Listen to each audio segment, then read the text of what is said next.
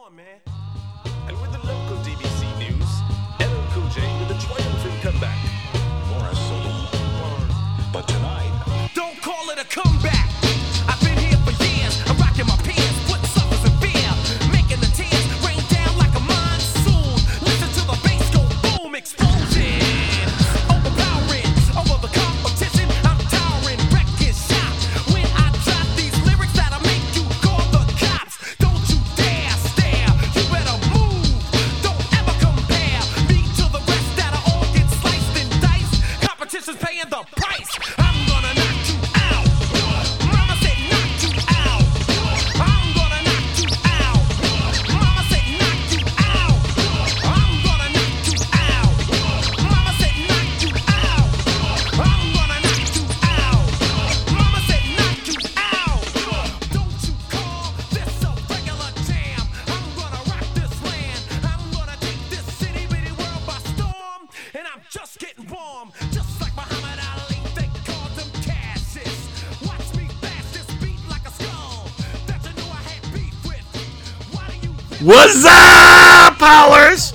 And welcome to another episode of Hell's Kitchen Cast, the sweet Christmas Power Hour. I am Chip Sella, a.k.a. Captain Chaos, and joining me once again, the one, the only, the amazing Agent Anton... Agent Anton. Dad. Fuck. 3, 2, 1. What's up, Powers? And welcome to another episode of Hell's Kitchen Cast, the sweet Christmas Power Hour. I am Chip Sella, a.k.a. Captain Chaos, and joining me, as always, the one, the only, the amazing, the astonishing Agent Andy Ant-Man Urquhart. How you doing, Agent? Yep, pretty good. I feel like we've just done this like 3 times. Yeah. I can't even keep track of what show I'm doing anymore. At least you didn't say knuckleballer. No. Thank God. Or the B team. Yep. So, Andy, it's been a crazy week. We already talked about the fact that you did 4 hours of the B team with us for episode 400. And then we did the double episode of Shieldcast on Wednesday night. Yep. And here we are again. Doing another double episode. Yeah, well, it's a double episode, but that's the way we that's the way we roll with Luke Cage and Netflix shows. Yeah. So is there any news we want? Should we save the news for Shieldcast and just get into this? Can do, yeah. I mean the news is all related to all the movies and stuff like that. The one thing that I do want to mention that came up was it's not related to Shield at all. So it was that the movie Logan that's coming out is not in the X-Men universe. I saw this. I didn't click on the link because I was like, do I really care? But so is it in the MCU? Highly unlikely. So But Hugh Jackman does say that if you watch the movie, it will become clear what it is. The Deadpool universe, maybe. Yeah, I don't know. I mean, like, they've just said that it's not in the normal X-Men universe, so I don't know what it is.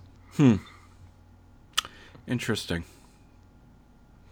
So I don't think it's in the MCU, to be honest, but you never know. Huh? Okay. I haven't seen the first 2 or 3. How many are there? The Wolverine movies, there is 2 other ones. Okay. I have them. Maybe I'll try and watch them before it comes out. Not the best movies, to be honest. Yeah, I didn't think so. That's what I had heard. While I was watching football this afternoon, I saw a brief trailer for Legion. They had a commercial on at one point. We'll see. We'll see. So, but I did see that. So, but I don't like the look of that show at all. It looks awful.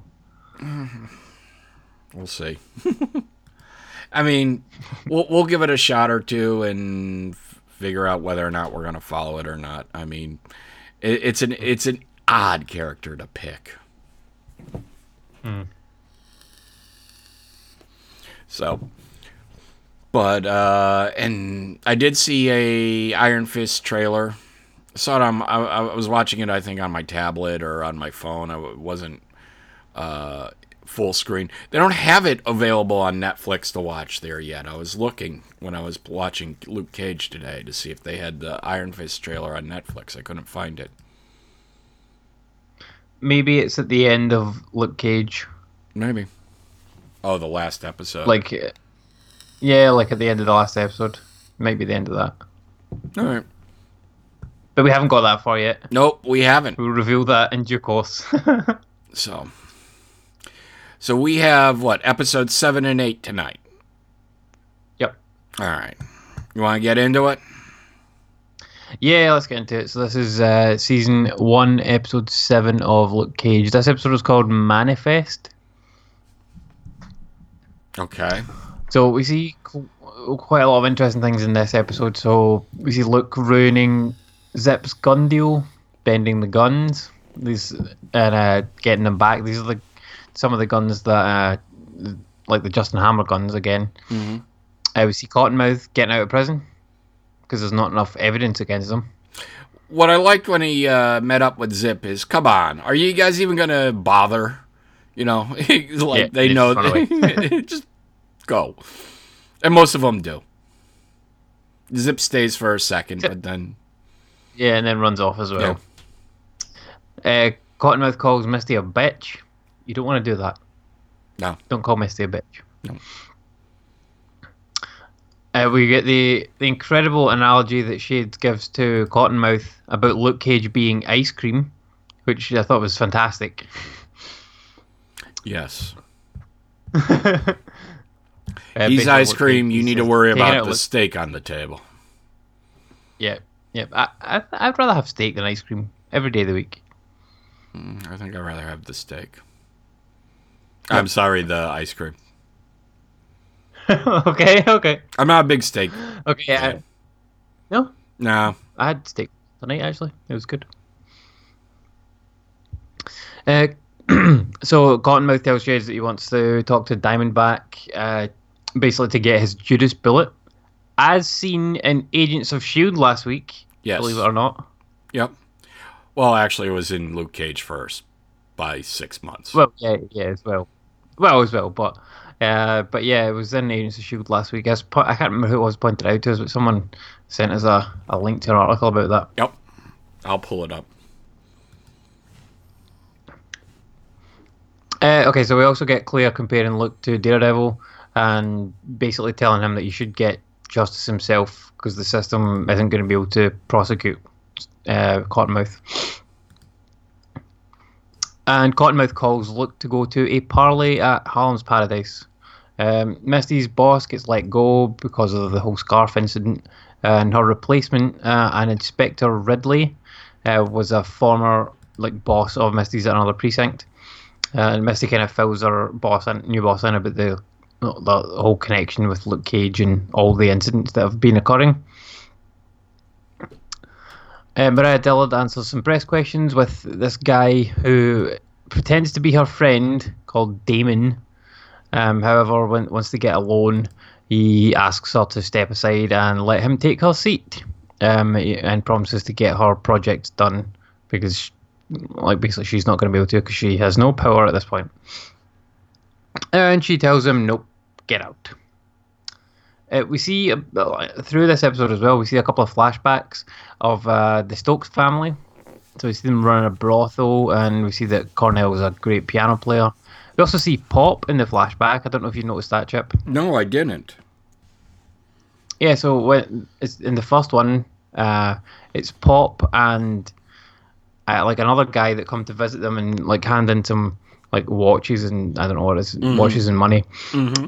And Pop asks Cottonmouth to go out running with him, and he calls him Cottonmouth, and he says, like, oh, I don't like being called Cottonmouth, and then he's not allowed. But the other guy that's with them, I'm not 100% sure, but I think that's Chico's dad.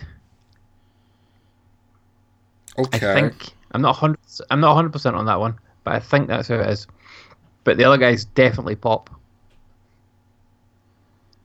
Oh, I didn't pick up on that. Yeah, this is pretty cool. Like, it was the same actor and stuff as we saw earlier in the season when you're seeing Pop's flashbacks. Okay. All right.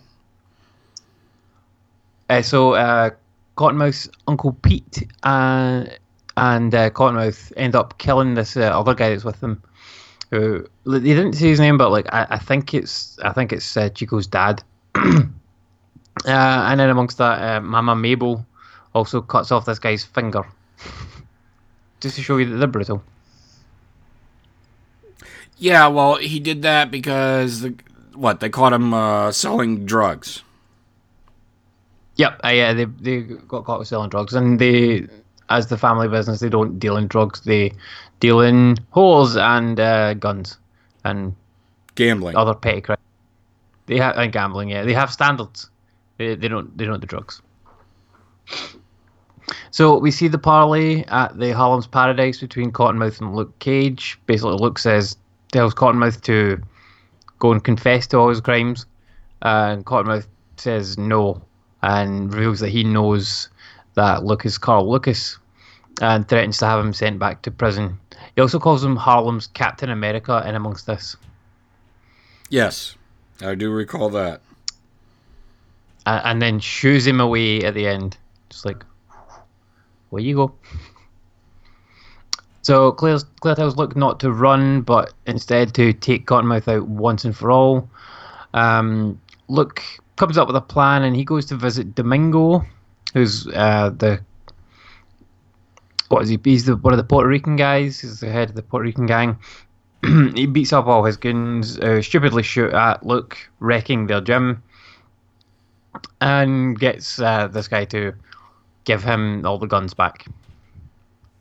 We see another flashback, this time of Mama Mabel and Pete arguing over Pete making drug deals with Puerto Ricans behind Mama Mabel's back. So Cottonmouth then takes Pete out the back and shoots him, when it is alluded to that Mariah was being banged by him. Now, Mariah obviously is Cottonmouth's cousin. It would be, I believe Mariah is also the nephew of Pete, but it's never quite made clear the whole family relationship there. Yeah, I'm getting a little confused. You're confusing me. Yeah, so there's Mama Mabel, and her daughter is Mariah. Right. I'm sure of that. And then there's Uncle Pete. Yeah. Who is both Cottonmouth's uncle and Mariah's uncle, but neither of their dad.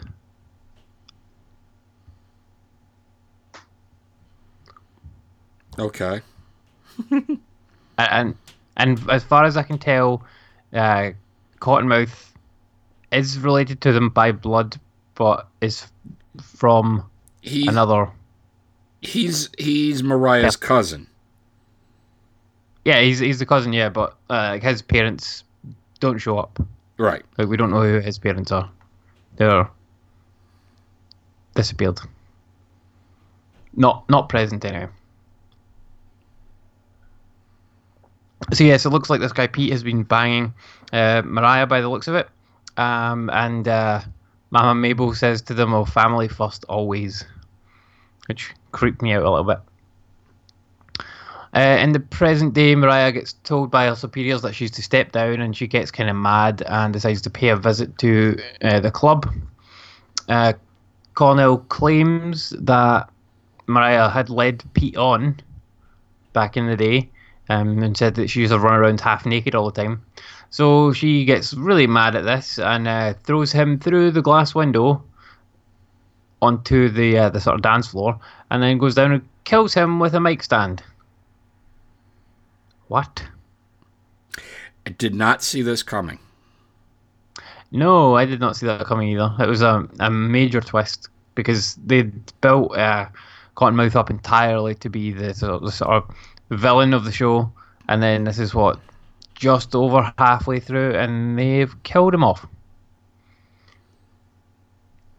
So really weird, weird sort of bait and switch there. So yeah, the Shades comes in at this point and basically plans to pin Cottonmouth's death on Luke Cage.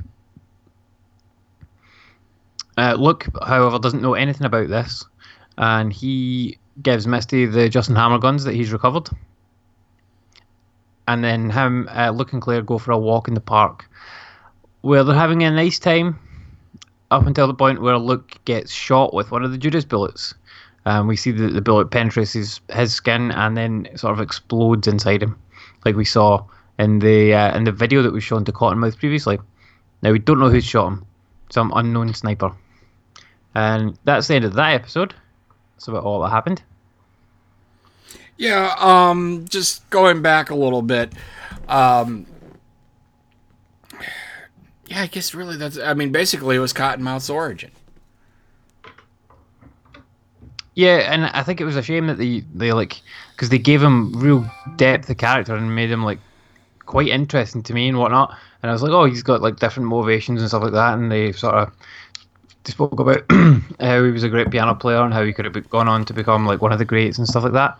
And how he ended up like having to run the streets instead of going down that path. But then they just kill him off. And I'm like, whoa, what a wasted. Like, they wasted all that character development. Yeah, but it's good for the show. Good for the show, yeah. It's good. Because once again, like we said, we didn't see it coming. It was like, holy shit, they just killed Cottonmouth. That's true. That is true. But I think they've lost a lot more than they gained with this particular death. Because you've got there a great fleshed out character with complex motivations, like who wants to take down this superpowered guy but can't because he doesn't have the power to do it.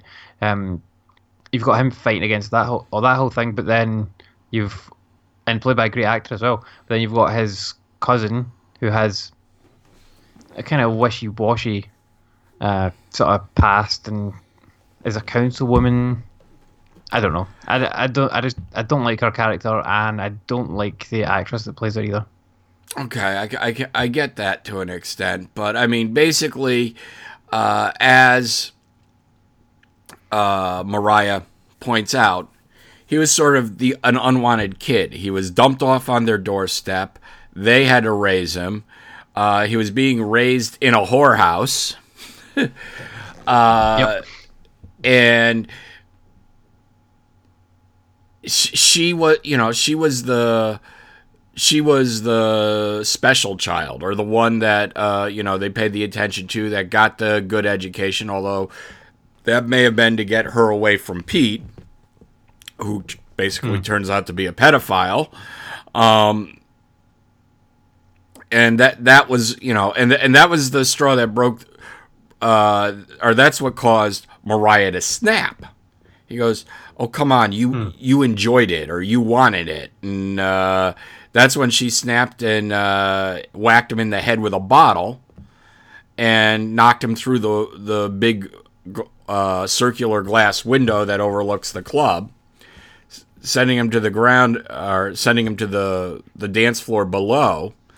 Yeah, and then she comes and takes the mic stand and just loses it on his face. So, and so it was great because we did get his background, we did get his origin, we understand how he got to this place. Although I think we kind of understood that to begin with, but at least they fleshed it out. Yeah. Yep. He also kind of ran his course. Basically anything, he pulled the power move, early on when he parlayed with Luke, in that, when they had their little parlay or powwow, he goes, I know your past. you either, I have use for a bulletproof dude. You're going to be my little bitch, or I'm going to send you back to Seagate. I think the line was, I'll rent the yacht myself. So, Yep. So, Luke's already in a bind. He's about to just leave town. That's one of the options at this point that he's thinking about. And, Claire is the one trying to talk him into, you got to stand up. You got to, you've already beat him. You just got to finish the job now. And then everything, things go sideways with Mariah. Also, one interesting thing, and this is in the second viewing that I picked up, is he actually tells Misty he wants to kill Cottonmouth. Yeah, but he says he wouldn't. He's like, I want to, and I would, but I'm not going to. Yeah, I'm not that type of guy. I can't find that post over on our thing. So, I'm sure somebody posted it somewhere. I can't remember where I read it, but somebody certainly sent it to us. We can't give you the credit that you deserve. But, yes. I know somebody did point out that the Judas bullet was used in S.H.I.E.L.D. this week. And, yeah, I picked up on that. Or when he said that, I was like, he's right. Cool. So there is a... It actually has some interesting... It actually has some interesting implications for S.H.I.E.L.D. as well, and like for that whole storyline that's going on there. More because of the fact that we know how expensive these bloody bullets are. Mm-hmm. So like whoever's financing that operation in S.H.I.E.L.D. is well off, and we'll talk more about that in S.H.I.E.L.D. next week. Okay. James Warren may have picked up on it. I did pick up on this Sweet Christmas. Did Agents of S.H.I.E.L.D. make a Luke Cage connection? And James Warren links to the comic book, or was it? Yeah, comicbook.com. Yeah. Yeah, that was it. Yep. So thank you for pointing that out, because I didn't notice that. I just didn't think of it. And it was when I was watching the second time and seeing the bullets that it's like, yeah, it's the same effect. And it's after I read his post. So, anything else you want to say about episode 7 before we move on to 8?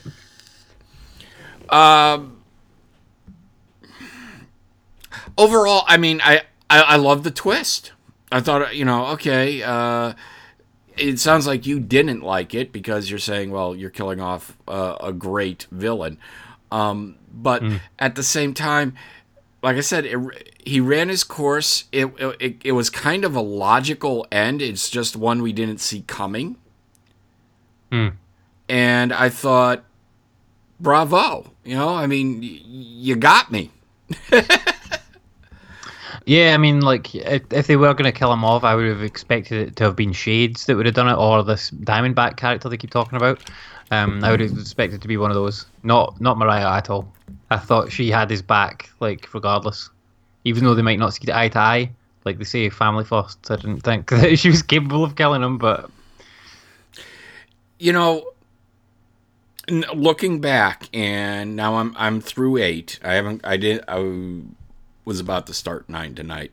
But I think this is also the quote-unquote origin of Black Mariah.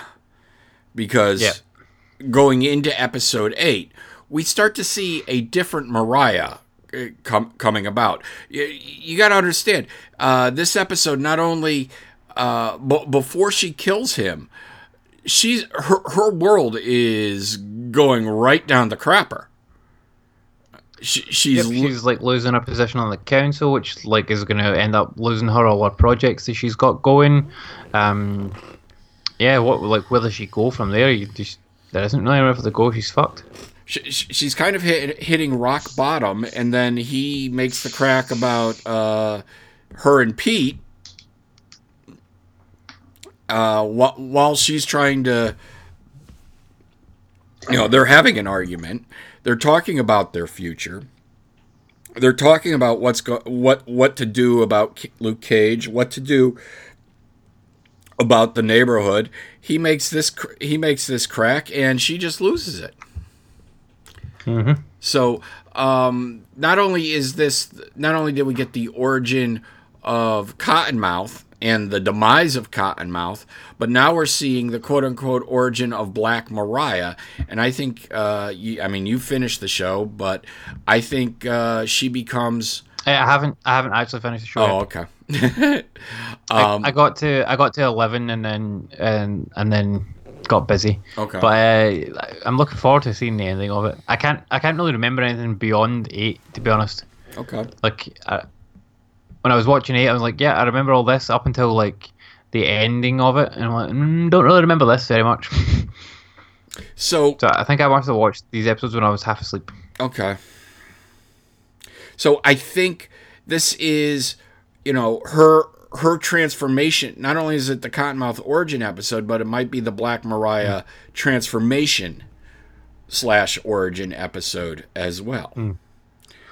One thing that I forgot to mention while I was going through that there is there was a scene in here as well where it was Cottonmouth talking to Shades, and when Cottonmouth told Shades about him revealing that he knew about Luke being Carl Lucas, Shades said that that's not the way that Diamondback wanted this to play out. Right. I think that's important going into the next episode. Yes. to remember that. Yes. He didn't want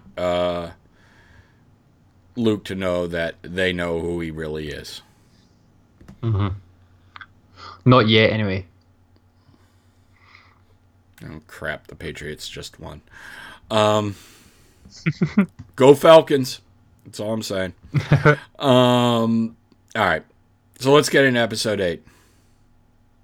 Yeah, so season 1, episode 8 of Luke Cage, which was called Blowing Up the Spot. Which, I don't know, I mean, does that have anything to do with the title? Like, with the actual episode? The last one kind of did. Like, Manifest, it was kind of the whole, like, Black Mariah thing, and there was the bit of politics and stuff in there. Kind of makes sense a little bit. But I don't think that this title had anything to do with the episode. So I think they should have, and I think for next season, they should think through the titles a bit more. Yeah. Rather than just pick songs that relate kind of loosely to the episodes. Because it's all like this. The episode names are all from I can't remember what band it is, but it's all from the same artist. Yeah. Song names from all from the same artist. So yeah, Blowing Up the Spot. This episode, we start off seeing Claire and Luke fleeing in an ambulance after obviously Luke was shot. And the ambulance gets followed by a Humvee. The guy from the Humvee manages to shoot the ambulance, causing it to crash. I believe this is with another Judas bullet. It's Gangstar. Gangstar? Yeah. Oh, the artist, yeah. Yeah. For the episode titles, yeah. So I believe this is another Judas bullet that this sniper guy uses to shoot the ambulance, which causes it to flip over and crash. And he then shouts to Luke, "Can you dig it?" And reveals that he knows that Luke's name is actually Carl Lucas. Mm-hmm. So seemingly Luke knows kind of who this guy is as well, because he seems to recognize the voice. We then see over at the club. He also quotes Warriors, or paraphrases the Warriors. That was it, yeah. Yeah, that was it. When he says, "Can you dig it?" So we then see Shades talking Mariah through his cover-up plan. They kind of tweak some of the details of the truth, and they add a patsy in, as well as Shades going to town on Cottonmouth's face with a pair of marigolds. Or yellow gloves. Mm-hmm. I think he did that just for fun. I think he wanted to do that. Well, that's because Luke Cage was a dishwasher. So he used the gloves that he would use while he was dishwashing. But he was fired weeks ago. I don't understand about this whole thing. Yeah. He was fired weeks ago. You're like, okay. I didn't really get it either, but okay. But what he did was he put on the yellow gloves and punched Cottonmouth's face a bunch of times to get the blood on the gloves. I think it was as well as that was to take away some of the, because obviously his face was bashed in with like the flat bottom of a mic stand. Mm-hmm. Rather than fists, so I think he's trying to give the sort of the fist impressions into the face as well as rather than having just this flatness. We didn't really see this; it's kind of off camera, but that's the kind of impression that I got. Okay. So we then see Misty investigating the crime scene. She kind of interviews Mariah, and we find out that she claims that she found the body and then called in the cops. And she also interviews a lady called Candice, who is a witness who claims that she saw Luke Cage kill Cottonmouth. Mm-hmm. She's one of, and this is the bartender lady from earlier who wouldn't go up to Cottonmouth. So like from I think episode 1 it was. Yes. She wouldn't go up to see Cottonmouth on her own. She needed Luke to come up with her because she was scared. Right. But she's now supposedly one of Cottonmouth's girls. Meanwhile, Claire takes Luke to a hidden sort of. I thought it was an ER, but it's actually like a battered women's clinic, I think. Yep. Now, worth pointing out, they don't know about Cottonmouth being dead yet because they haven't had access to radio or TV or anything like that, so they don't know about it. Luke says he doesn't want any drugs, and Claire says, "Okay, macho man," and he says, "No, actually, it's Power Man." I like that line. Yeah, which is a nice little nod to obviously his comic book origins. They discover that Luke's soft tissue is almost as impenetrable as his skin. We see them trying to use a scalpel to remove the bullet from him, but the scalpel just breaks. Like, okay, how are you gonna operate on this guy? There's no way. And then I like that he tried to do it, and it bent. Yeah, Yep, and it gets worse. So, at the police station, Misty interviews Candice, and she seems to be about to reveal like stuff to her, but they get interrupted by the snake-like lawyer that pops in. This is Cottonmouth's lawyer, who they've obviously got on retainer because they're like just rolling him out for everything. And Mariah refuses to be interviewed and tells Misty to go through her lawyer. And Misty basically reveals that she thinks that it was Mariah that was involved in this rather than Luke Cage. Because she does have like this connection to Luke Cage, and she doesn't think that he's a killer, even though the evidence is sort of stacking up against him, and he does have a motive as well. At the clinic, we see Claire ultrasounding Luke. The other interesting thing I think we need to mention is it turns out that the inspector, I can't remember her name. Inspector Gadget. Yeah, Inspector. Yes, Inspector Gadget. They do call it, that is her nickname. Yep. Is friends and on some society board with Mariah. Yep. So I don't know if she's necessarily like friends with her, but definitely associates. yeah. Yeah, I think friends is maybe going a bit far. Like she has the sort of maybe a sort of full friendship with her. They travel in the same circles. Yeah. So we see Claire ultrasounding Luke. They discover that the bullet is turned to shrapnel inside his organs, basically, and because of the way his organs are, like sort of impenetrable, that is causing him internal problems, very bad internal problems, and they're unable to remove the shrapnel at this point. Misty calls Luke and tries to trace the call, and they get a sort of rough location on where they might be, and Misty goes to try and bring him in. We see that Shades now takes over Cottonmouth's operation, and he sends his goons away to buy some new clothes because they are a first-class establishment from now on. There's no leather jackets here, only suits and shirts and ties. And they look a bit scruffy and thuggish. Yeah, they do look a bit thuggish. So I'm curious to see what they look like when they come back from these new suits. I wonder if they go to Dapper Dan. Hey, that's where you go in Harlem. Yep.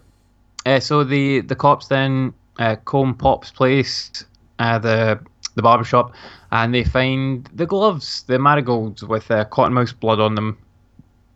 Obviously, just casually disposed of by Luke in the trash. Okay. Just for those that speak English, when Andy says marigolds, he means the rubber dishwashing gloves. They're marigolds. Yellow marigold gloves. They're rubber gloves. All right. So yeah, Misty shows up marigolds. at the What the fuck does he mean and... by marigolds? Yep.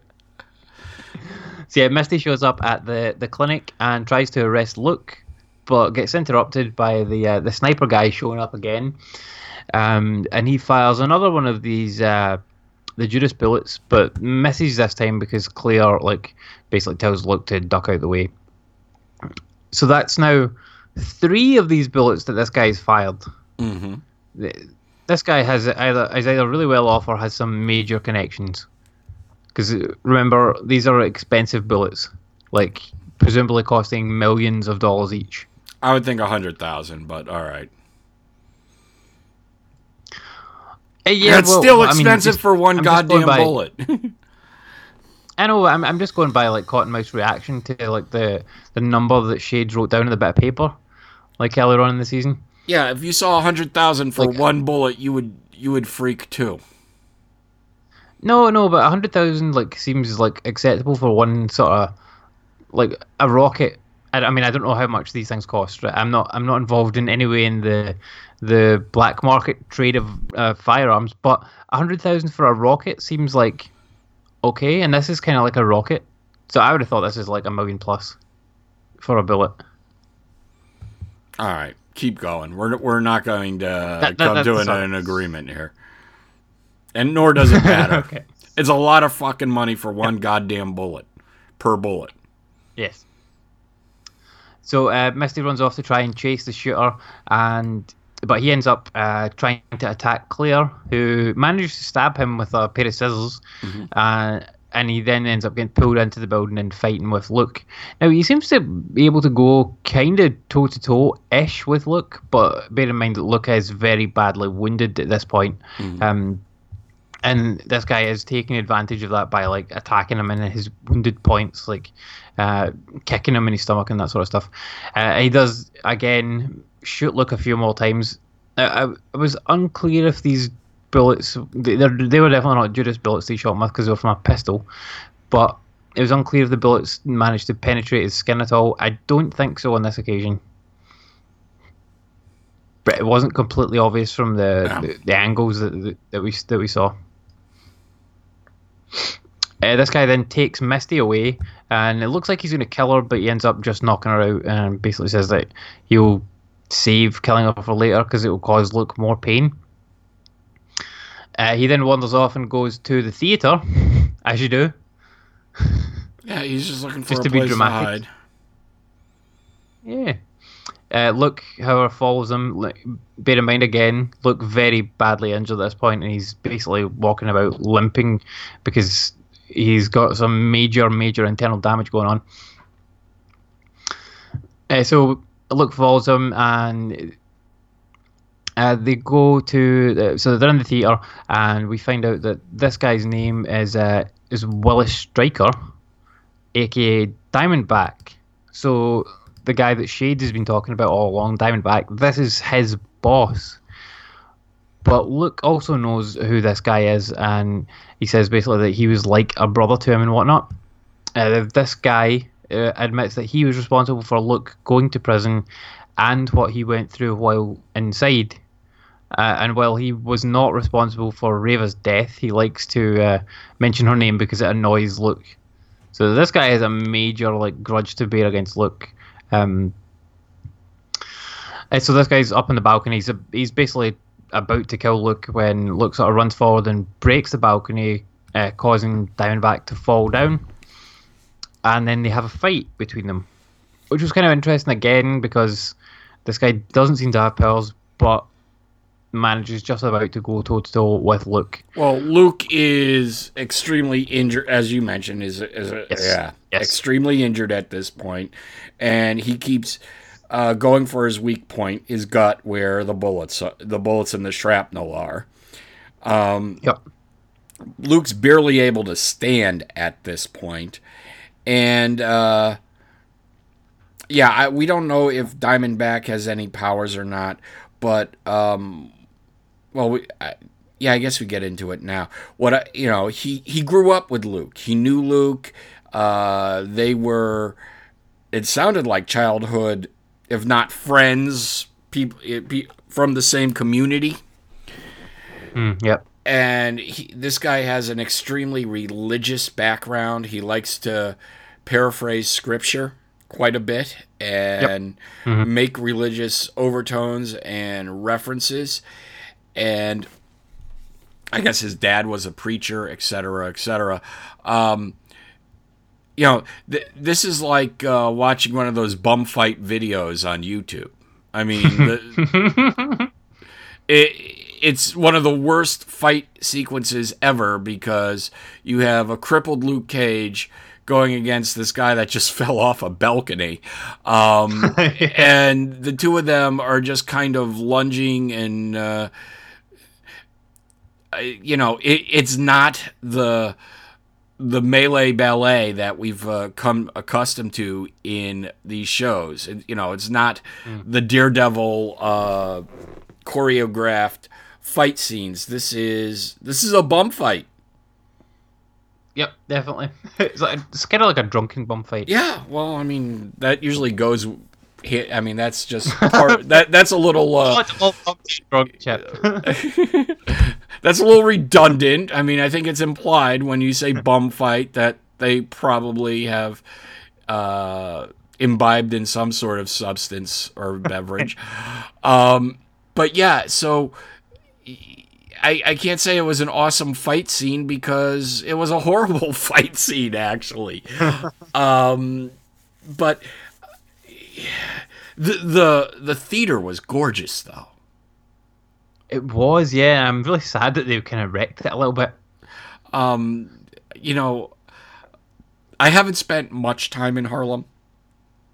In fact, I think I spent one day, and it was when I was an extra on the television show New York Undercover, and they didn't let us go further than the park that they filmed the scenes in that we were in on that day. So I didn't really get to see it, but I know that there's the Apollo Theater in Harlem, which is supposed to which is a great music hall. And this theater, it's like, wow. I mean, like I said, I've never spent much time walking through the streets of Harlem. I hear it's not that safe, so I've never really checked into it. But I am going to check on something. I'm going to try and find if this is the theater where they did the premiere at. For Luke Cage and the rest of the ones I get invited to, which I think I'm going to go to the Iron Fist one. We're planning on taking the day off to try and do that. But yeah, I mean, this theater was just gorgeous. It's like I really want to. It really was like.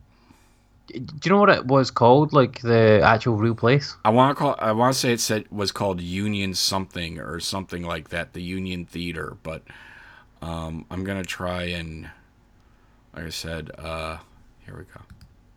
This might be it. So that's the panel. So it's right around there. I'll find it. Okay, so just to get through the sort of end of this episode, the fight can ends with Luke throwing Diamondback out of the doors of the cinema, and then he coughs up some blood and he seems to pass out, and a lot of times seems to pass. Meanwhile, we see Misty interviewing Claire, who's not really willing to talk, or to be fair, she doesn't really know, because Misty wants to know like where Luke is, and Like, Claire doesn't have a clue where he's gone. Like, he's obviously gone after Diamondback, but there's like she doesn't know either who the shooter is or like where they might have gone.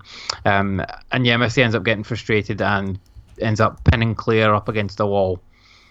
And her boss comes in at this point and like puts a stop to the interview. And Claire does refuse to press charges, only giving her statement as Luke Cage is innocent. Write that down. We see Mariah paying off Candice, so the quote unquote witness gets paid off, and Shades asked her what she would do if Candice folds on them, and well, Mariah will have her killed as well as anyone else in the building. Okay, but it's the way she says it that was kind of. It was just creepy, or it was sort of robotic. She's still in shock. It's because the way she says it is like kind of off the cuff, but she's already got a plan.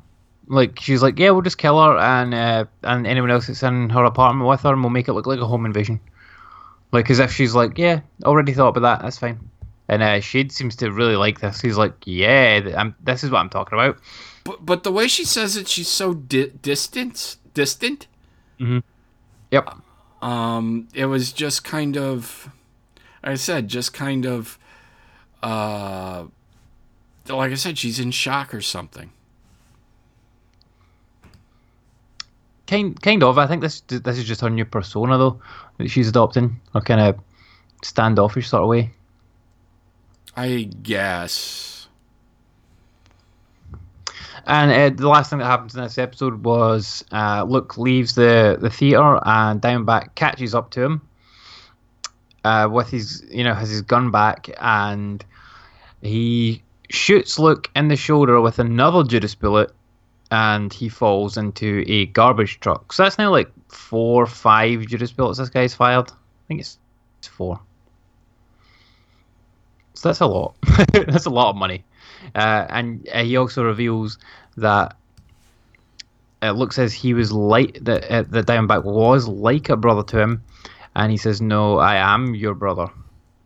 So this guy is Luke's brother, or at least half brother, and that's obviously backed up by the fact that the guy's been quoting scripture and said that his dad was a preacher and whatnot, and we know that Luke's dad was a preacher as well.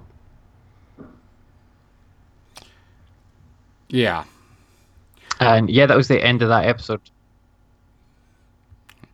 I was trying to see if I could find the theater, but no, I'm not seeing anything that really looks like it. And the premiere was at the AMC theater, the Magic Johnson AMC theater in Harlem. Okay. So, yeah, I thought he got shot in the chest, but I guess, yes, the upper chest, shoulder area. He falls into the garbage can. Here's my problem with the episode. And Diamondback. This kind of I got this vibe when we were watching Jessica Jones, and it turns out that that Jessica was the one who killed Luke's wife.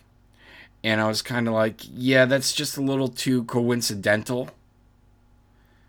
And I found this to be extremely coincidental. The guy that is funding everybody up in Harlem, Diamondback, this crime boss from, is it Georgia or South Carolina that Luke is from?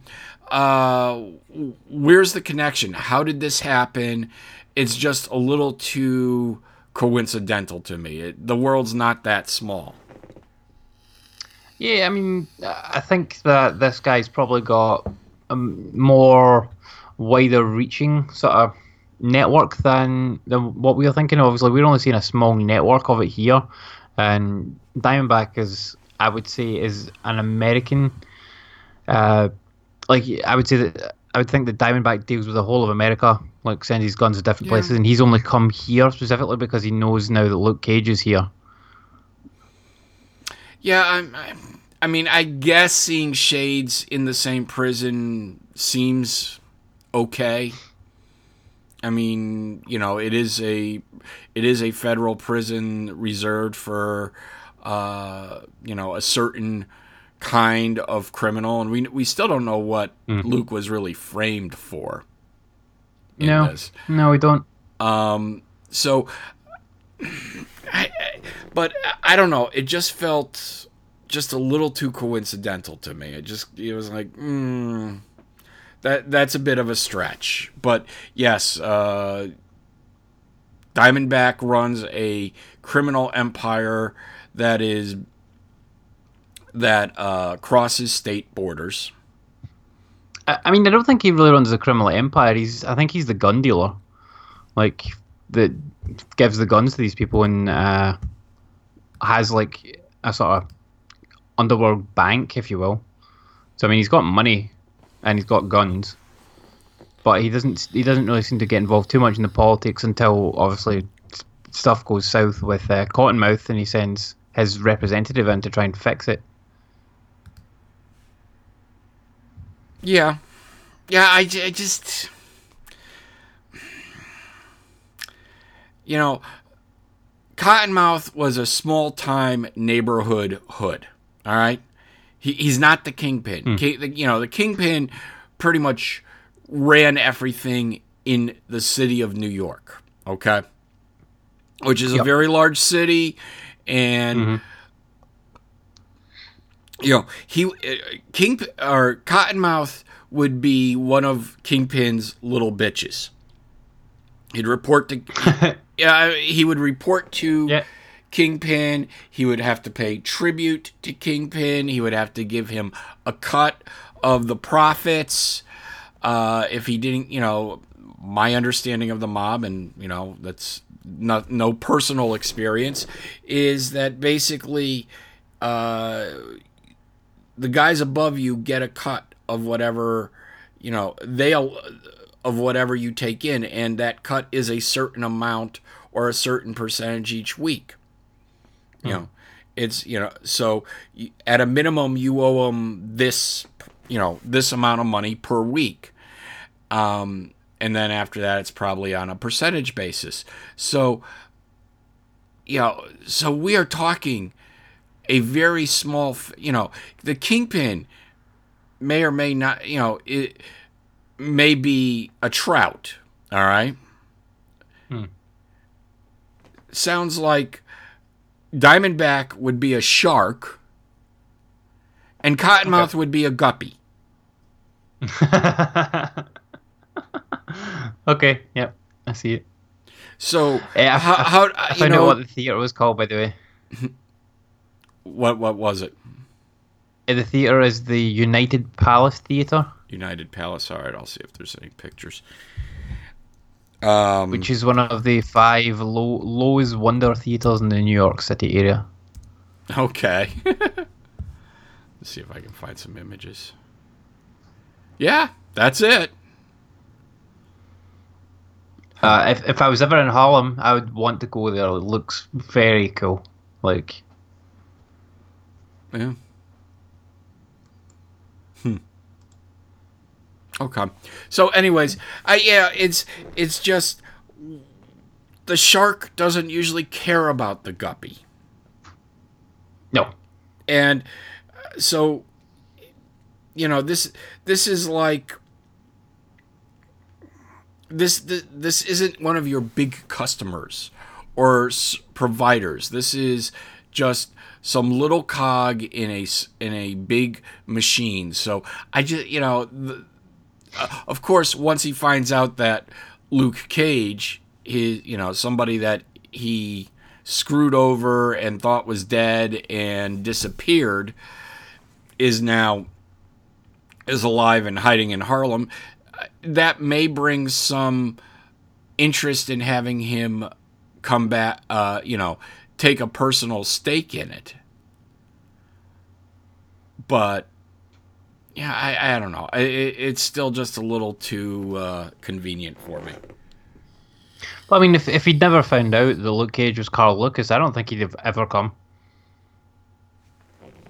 I agree. Obviously, Shades has gone back and reported to Diamondback that this Luke Cage guy is actually Carl Lucas, and like I would assume that Shades knows about Diamondback's past with Carl Lucas, or at least some portion of it anyway, being that he was involved in the stuff in prison, which presumably he was sent, and maybe not sent into prison, but he was coerced into doing the stuff in prison for Diamondback to Luke Cage, or to Carl Lucas when he was in there.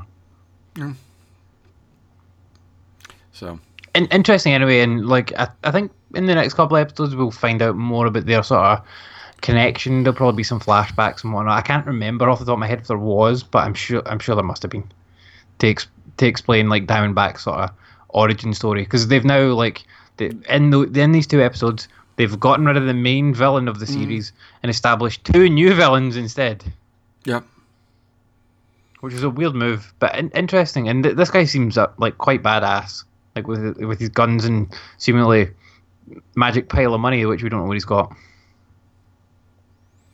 Yeah, it'll be interesting. Now, and it ends on an interesting cliffhanger because he reveals that he's actually Luke's brother.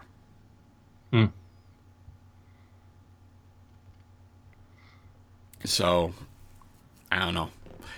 I guess we'll get more of his backstory in the next episode or 2.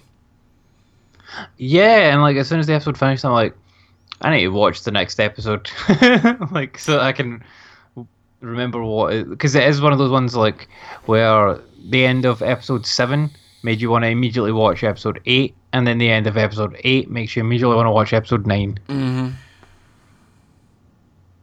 And both episodes end with Luke getting shot. That's true. And not dying. Yeah. And then we had another episode end with them shooting a rocket launcher at him in the restaurant. Yeah, that's right, yeah. So it's the 3rd episode in, like, what are we at? Like 9 episodes now? We're through 8. Or 8 episodes. Yeah, 8 episodes that has ended with Luke being shot and left for dead, basically. No. By the way, there are no good events coming up at the United Palace Theater. Okay. You have, and I'm going to butcher these because I think they're all in Spanish, the De Mayimbe Mayimbe, the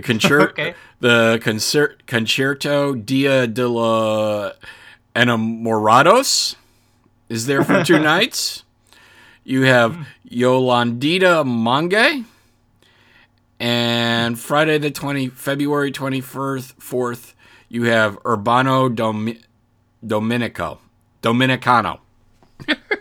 don't know why, but I was expecting you to come out and say, and Friday the 24th, you've got Justin Bieber. No. So. Should be even less appealing than any of those ones. So. But yes, no, I looked. It's like, well, if I go down, is there something there worth seeing? And it's like, no. So I don't even know if you could get in to get pictures, but it does look like a gorgeous theater. Yeah. It was built as the Lowe's Wonder Theater in 1929. Which explains the gorgeous architecture, because it doesn't look like theaters today just look like crap. So, all right. Yeah. So overall, what did you think of the bum fight episode? Yeah, I mean, I was quite curious as to what they would do with like getting rid of Cottonmouth, but yeah, then they've now brought in this other character that we've been hearing about through the whole season, Diamondback, and they've put a face to that name, which was interesting, and they've like given him like quite a.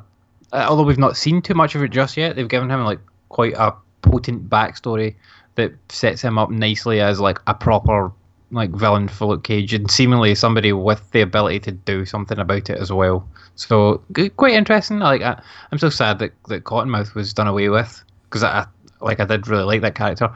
But seems like this guy will be interesting. He is a bit kind of unhinged though, and he does seem like a bit of a religious fanatic as well. But, I mean, those make for good villains. Get slightly kind of caricaturesque, but they do make for good villains in comic book shows.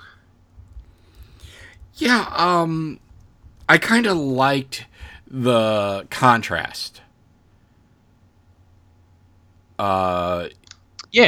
To Cottonmouth, because Cottonmouth was, I mean, granted, he had, besides being a street thug and a neighborhood crime boss, he had culture. He had other talents. He was a talented musician, pianist. I said pianist, people, not, never mind. So he, you know, but at the same time, you know, at the end of the day, he was a nightclub owner dealing in street level organized crime. And now we have this other individual who the religious bad religious characters always intrigue me and scare the crap out of me, because they bring that sense of righteousness with them, and wrath, and I guess arrogance. And, you know, sort of even like Samuel L's character in Pulp Fiction. When you start quoting scripture for the wrong reasons and in the wrong context, it just is so sinister. And I really like that. So, I mean, it just makes it makes the character more powerful, I guess. Or it gives them that sense of power. And so I kind of dig it. And he's got an evil grin, which is another thing I like. I love the haircut. So I'm intrigued to see where they go with Diamondback. Keep wanting to call him Black Diamond or Diamond Head, who's another D-grade Marvel villain. And I mean, there's been multiple Diamondbacks. Diamond Head is a band, I think. They are, but there's also a Marvel villain. He's like, I think he was a villain of Black Goliath, aka Goliath.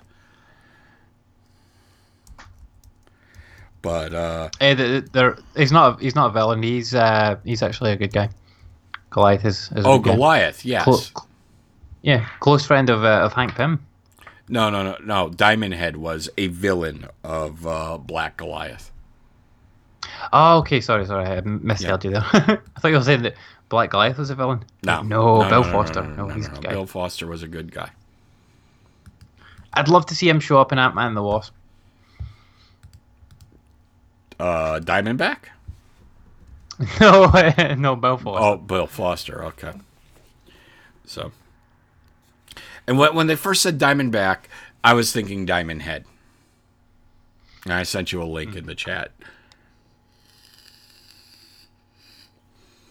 Okay, right, yeah. So, you threw a couple cliffhangers in this one. First of all, you're introducing the real big bad of the season, and you're doing it 2/3 of the way through the series at this point, which I think is what SHIELD's kind of doing, because I don't think we've met the big bad yet. So that's that's an interesting twist. You have the fact that he reveals that he's Luke's brother, and you have Luke being taken away in a garbage truck at the end of the episode. So yes, I was very much, if we didn't have other plans, I think I would have wanted to dive into episode 9.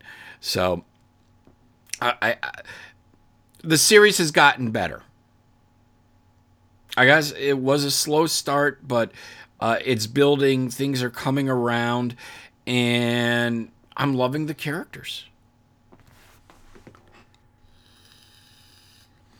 Yeah, I'm glad that Claire's there. I'm still enjoying Luke. Yeah. Misty's great. I'm sad that they got rid of Cottonmouth, but like I still quite like Shades. And the only one I don't really like is Mariah. Now, here's the thing that we'll come back to this at the end of the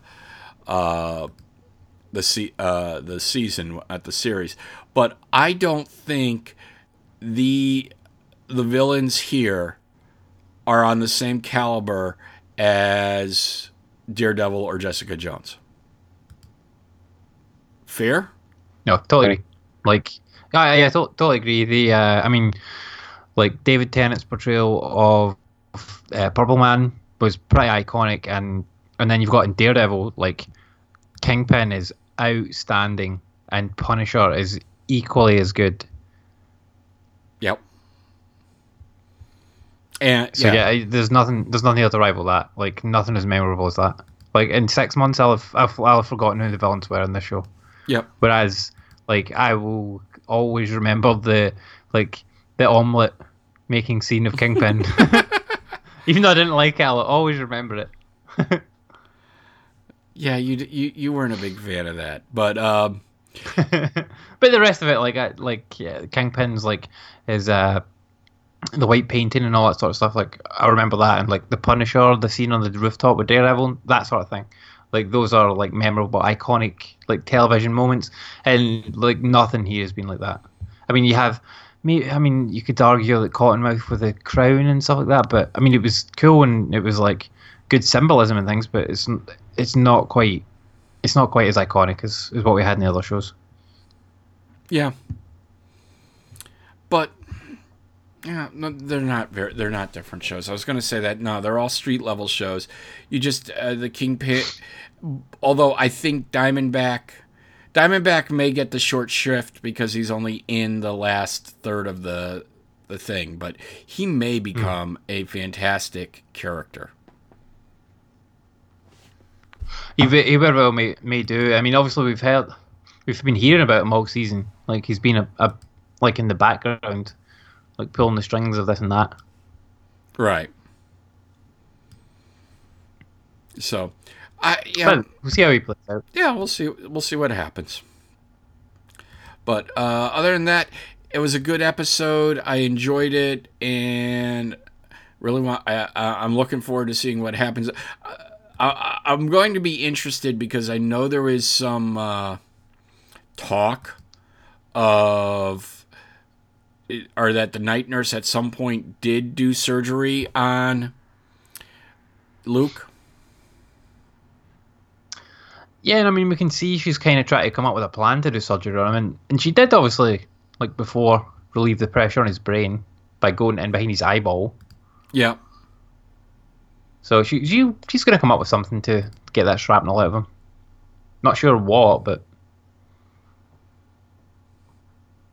So. But overall, episode 8 was... I liked it a little bit better. Well, I liked them both, I guess, when you get into it, and the fact that, you just shocked the hell out of me by killing who you thought was the big bad in episode 7. When you killed Cottonmouth, and I like the introduction of Diamondback. So. Yeah, it's kind of interesting. Totally different dynamic from the other villains and the other villain in the show.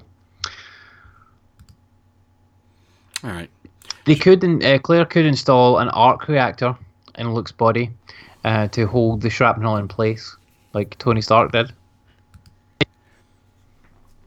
You there? Back in Iron Man 1. Oh, you cut out for a second there. Yep. All right. Oh, okay. I was saying Claire could install an arc reactor in Luke Cage to hold the shrapnel in place, like Tony Stark did in Iron Man 1. Oh, please don't do that. But, yeah. I don't think she will. No, I don't think so either. So, all right. Should we check the tweets and get out of here? Yep, couple of tweets worth mentioning. All right. We had one that that we did mention on Shieldcast last week, but worth mentioning here as well because it's more in relation to this show than to Shieldcast. Which one is that? So that was from Mike, who said at Castle Shield, the real Easter egg of Hell's Kitchen cast Luke Cage is listening to Chip and Andy navigate safely the African American culture. I think we do a pretty good job of it. Yeah, we try our best. Like, I may not get the basketball references or anything like that, and we definitely steer clear of ever saying the N-word, which is mentioned a lot in the show. They've kind of gone away from it a little bit now, but yeah, in the first few episodes, there was a lot of N-bombs. Yeah. Which Luke doesn't like, which I do appreciate that. I'm definitely with him there. The interesting thing about this tweet, though, was that Raphael Sadiq liked it. Yeah, I found that awesome. Hopefully he's listening. And he wants to come on the so show. If he's listening, yep. Let us know.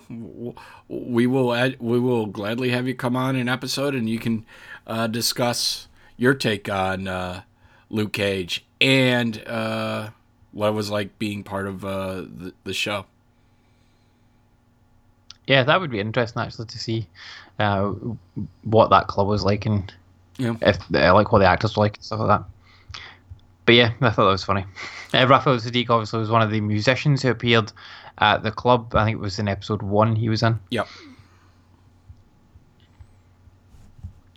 The other ones, yeah, I'm saving that for Shieldcast. Yeah, the rest of them are pretty much, other than James Warren pointing to the connection between the Judas Bullet connection, nothing else is really Luke Cage related. So we will, but we are on the lookout for things like that all the time. And thank you for pointing that out, because I'm not sure I would have picked up on it. Yeah, I'm quite disappointed I missed that, to be honest. Like, I should have caught that. After he said it, I was like, okay, yeah, I dig it. I get it. Yep. And I was like, yeah, the way. And then when I watched the bullet, especially the one that missed, that was the one that I was like, okay, yeah. When I watched it the second time, I was like, yep, he's right. The same type of bullet. So, all right. And I think with that, Andy, we are out of here. I think so, yep. Andy, when you're not hitching the ride in the back of a garbage truck, where can people find you? You can find me trying to put out the garbage truck on fire. That is Ali every Tuesday, 4:30 Eastern, 1:30 Pacific, 9:30 Greenwich Mean Time, live on allgames.com on 42 Level 1. We talk movies, we talk TV shows, and mainly video games. You can find all our episodes on Stitcher and iTunes, as well as allgames.com.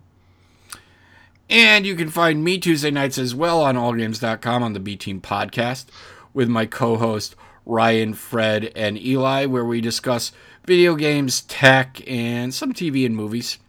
This week, we're mixing up the format once again a little bit this week.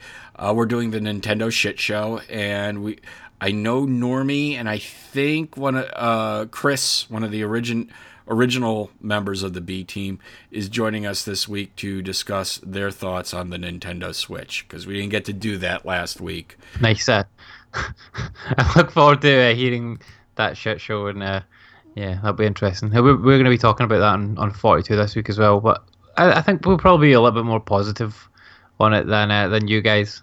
Myself and Ali have both ordered it. I might be joining you guys this week. Oh, that's right. Yeah, so we'll get into that on Tuesday. So, but yeah, check that out. And then I also do a show Thursday nights, 9 p.m. on allgames.com. That's 9 p.m. Eastern, where I just called Knuckleballer Radio with Normie, Eli, and Sean, where we discuss just about anything. I don't even remember where we went last week. It was all over the place. It was all over the place. I know at the end we were talking television shows, but sometimes it's television shows. I think we're kind of... Sean was trolling the Bikers for Trump that were showing up for the inauguration this week. And yeah, it goes from Bikers to Trump to television shows. And some other stuff in the middle that I'm just... It's been a rough week, so... But... check it out if you get a chance. And also, please leave us messages on Facebook and Twitter. We do try and read them and give you credit if we can find your post when we're doing the show. And also leave us reviews over on iTunes. We really appreciate those. And we will read them on the air, good, bad, or indifferent. Just a programming note. Andy, when are we recording the next Shieldcast? Pass. So it won't be Wednesday. The show will be up late. No. So we'll just leave it at that. But it hopefully sometime next week, but it will be later than usual because we're still working on getting our schedules together. We're almost there. I think we've roughly got it fixed now. So that it will be usually on a Wednesday. But one of my guys is on holiday next week, so... Okay. So, just keep an eye on the feed. The shows will be going up, and like we said, hopefully we get it on a regular basis in the very near future. So we will see you guys next week. And just remember, always forward always. Night, guys. And with the local DBC news, LL Cool J with a triumphant comeback. Morris Saloon. But tonight, Don't call it a comeback. I've been here for years. I'm rocking my pants, putting suckers in fear, making the tears rain down like a monsoon. Listen to the bass go boom, explosion, overpowering over the competition. I'm towering, wrecking shop. When I drop these lyrics that'll make you call the cops. Don't you dare stare. You better move. Don't ever compare me to the rest that'll all get sliced and diced. Competition's paying the price. I'm gonna knock you out. Mama said knock you out. I'm gonna knock you out. Mama said knock you out. I'm gonna knock you out. Mama said knock you out. I'm gonna knock you out. Mama said knock you out. Don't you call this a regular jam. I'm gonna rock this land. I'm gonna take this city bitty world by storm. And I'm just getting warm. Just like Muhammad Ali, they called him Cassius. Watch me bash this beat like a skull that you knew I had beef with. Why do you live with me, the maniac psycho? And when I pull out my jammy, get ready, cause it might go blow. How you like me now? The ripper will not allow you to get with Mr. Smith, don't riff. Listen to my gear shift. I'm blasting, outlasting, kinda like Shaft, so you can say I'm Shaft. Yep, good to go, man. All right. And we'll fire it up in 3, 2, 1. Hello, howlers, and welcome to another episode of Agents of Shieldcast. I am Colonel Chaos, a.k.a. Chip Sella, and joining me once again, the one, the only, the amazing, the astonishing Agent Andy Ant-Man Urquhart. How you doing, Agent? Yes, doing quite good, yes. Recovered from last week. What was... Oh, yes. That's right. Andy joined us for episode 400 of the B-Team podcast, and the man was a trooper. He's... Actually, we already talked about this. Yeah, I think we did talk about this already, yeah. But yeah, I have recovered from that anyway. Yeah, because we did Shieldcast the night after. Yeah, that's right, yeah. Yeah, I know the feeling. The week's a blur. So... Well, once again, it was great having you on the B team last week. And, yeah, that was a long-ass show.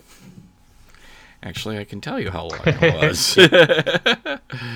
It was 3 hours and 57 minutes. So, yeah. Should have kept it going for like 3 minutes. Oh, I don't know about that, man. So, but all right. So, actually, I screwed up the intro, didn't I? This isn't fucking Shieldcast. Yeah, no, it's not Shieldcast at all. Oh, crap. All right. Starting in 3, 2, 1.